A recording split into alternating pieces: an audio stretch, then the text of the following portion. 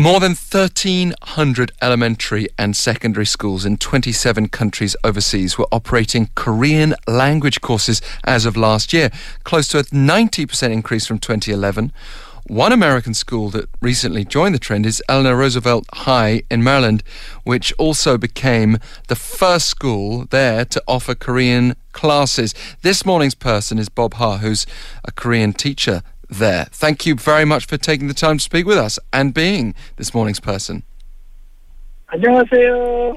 안녕하세요. 반갑습니다. 반갑습니다. Great to have you on the line. Yes, great. Yeah, I'm here with one of my students. Her name is Cheyenne Smith. Wow, and so you've managed to take her to Korean proficiency, have you? Yes, so she's gaining fluency in Korean, and she loves to sing Korean songs. She's pretty good. 네, 안녕하세요. 안녕하세요 to you as well. So, but have you even been to Korea yet, Eleanor? She hasn't been to Korean yet. Can I ask you to elaborate a little bit on your experience of all the students as well, Mr. He? Yes, so Korean, I started the Korean course in 2015, okay, and we had the first interest meeting, and during that time we had only about 10 students showed up, but at the end of the year, we ended up with 30 students. So the popularity is growing up. And most students, came to our club because they love Korean pop and Korean dramas. But after the Korean class started, it's expanded to another group of students who wants to learn the language and the culture overall. Cheyenne Smith, can I just ask you again if you can tell me what sort of reaction you get to people when you tell them you've learned Korean? Sure. Well, in this area, people usually go to like Japanese culture more. But when they hear about Korean, they see it as more exotic. And they're like, wow, you learned Korean? That's a whole new writing system. And I'm like, yeah, it's pretty easy, too. Honestly, out of my experience in learning other languages, Korean is definitely the easiest I've ever had to learn. And it's very fun, and it's so unique. And I love that it was created to be easy for people so they can learn how to read and write. But, I mean, it's one thing, though, Mr. Hai, isn't it, to teach Hangul? It's another thing to learn all the vocabulary. Do you really agree that it's easier than other languages in that respect? Especially when you start Hangul, the Korean alphabet, and it is invented by a group of scholars. So it's scientific. So it's very easy to approach. And also, it's fun to learn. That's why a lot of students are interested in learning Korean, because it's easy and fun. But what do you say to skeptics who might say, why learn Korean when based in the United States, you might learn Spanish, you might learn Mandarin, you might learn any number of languages that would be very useful, and Korean has a lot of competition? Yes, especially in our building, we have Spanish, German, and Italian, and Japanese, especially Japanese.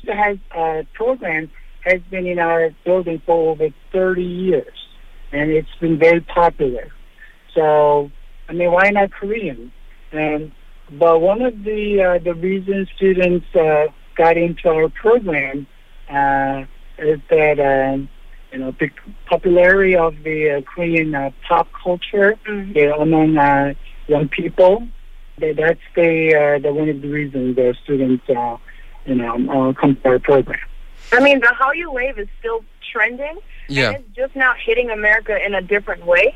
So to people skeptical about it, I think in the future, the near future, Korean will be a widely spoken language, and it'll be important to jump on board and learn. And also, in our county world language office emphasizes the variety of languages available to students, Yeah, definitely you're right. The Spanish is the most popular language in our building and in the county, but we want to introduce as many as different options in terms of language choices. Also, the thing is, the implication of my question before was that we should be looking at languages in terms of how beneficial they'll be to our careers. But obviously that's not the case, is it? I mean, it may well be very useful to know Korean for your job development, but as you've explained already, people are learning languages for all kinds of different reasons, and cultural interest seems to be enough. Right. What about other factors, though, like parents who might be concerned about what languages their children learn? Can you find that it's a good selling point, saying that learning a completely different language with the new writing system is good for cognitive development? Yes, especially in our state, we, you probably heard about Common Core standards, okay?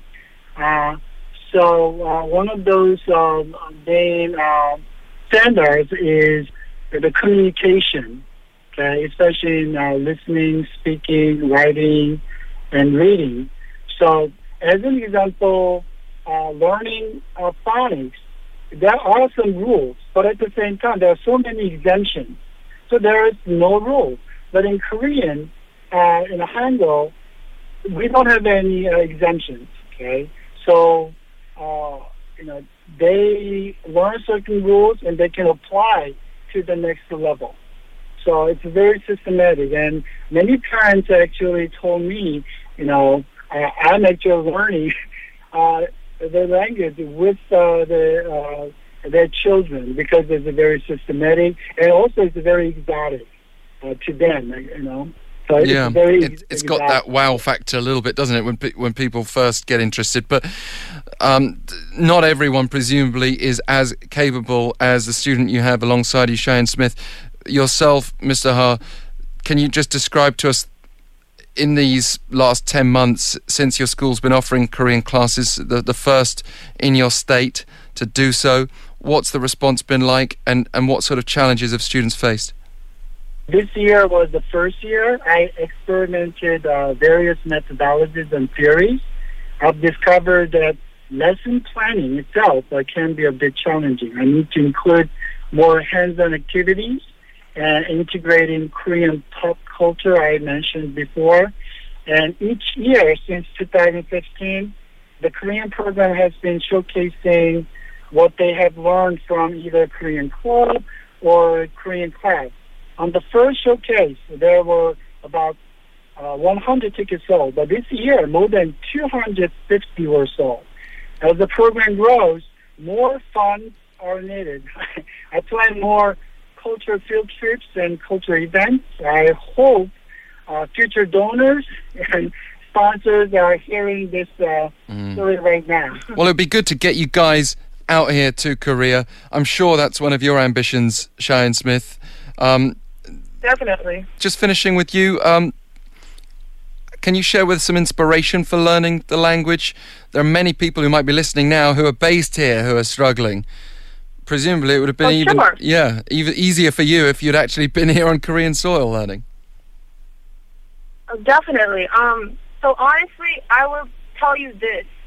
Korean, when I say it's easy, I'm not making it up. It's very easy. Even though it's the whole writing style that's too different from the Roman alphabet, it's so easy. And honestly, I drove myself to learn because I wanted to be able to communicate with a wider range of people. Not only that, but I wanted to be able to understand what I was interested in without always reading English. And honestly, I was discouraged because I always had to rely on English so much.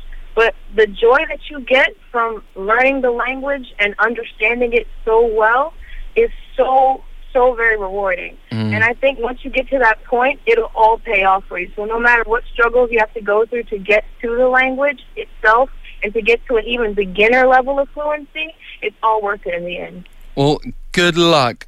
And we hope to welcome you here at some point. And thank you, both of you. I thought it was this morning's person, Bob Ha from Eleanor Roosevelt High. We got a bonus student as well, Cheyenne Smith.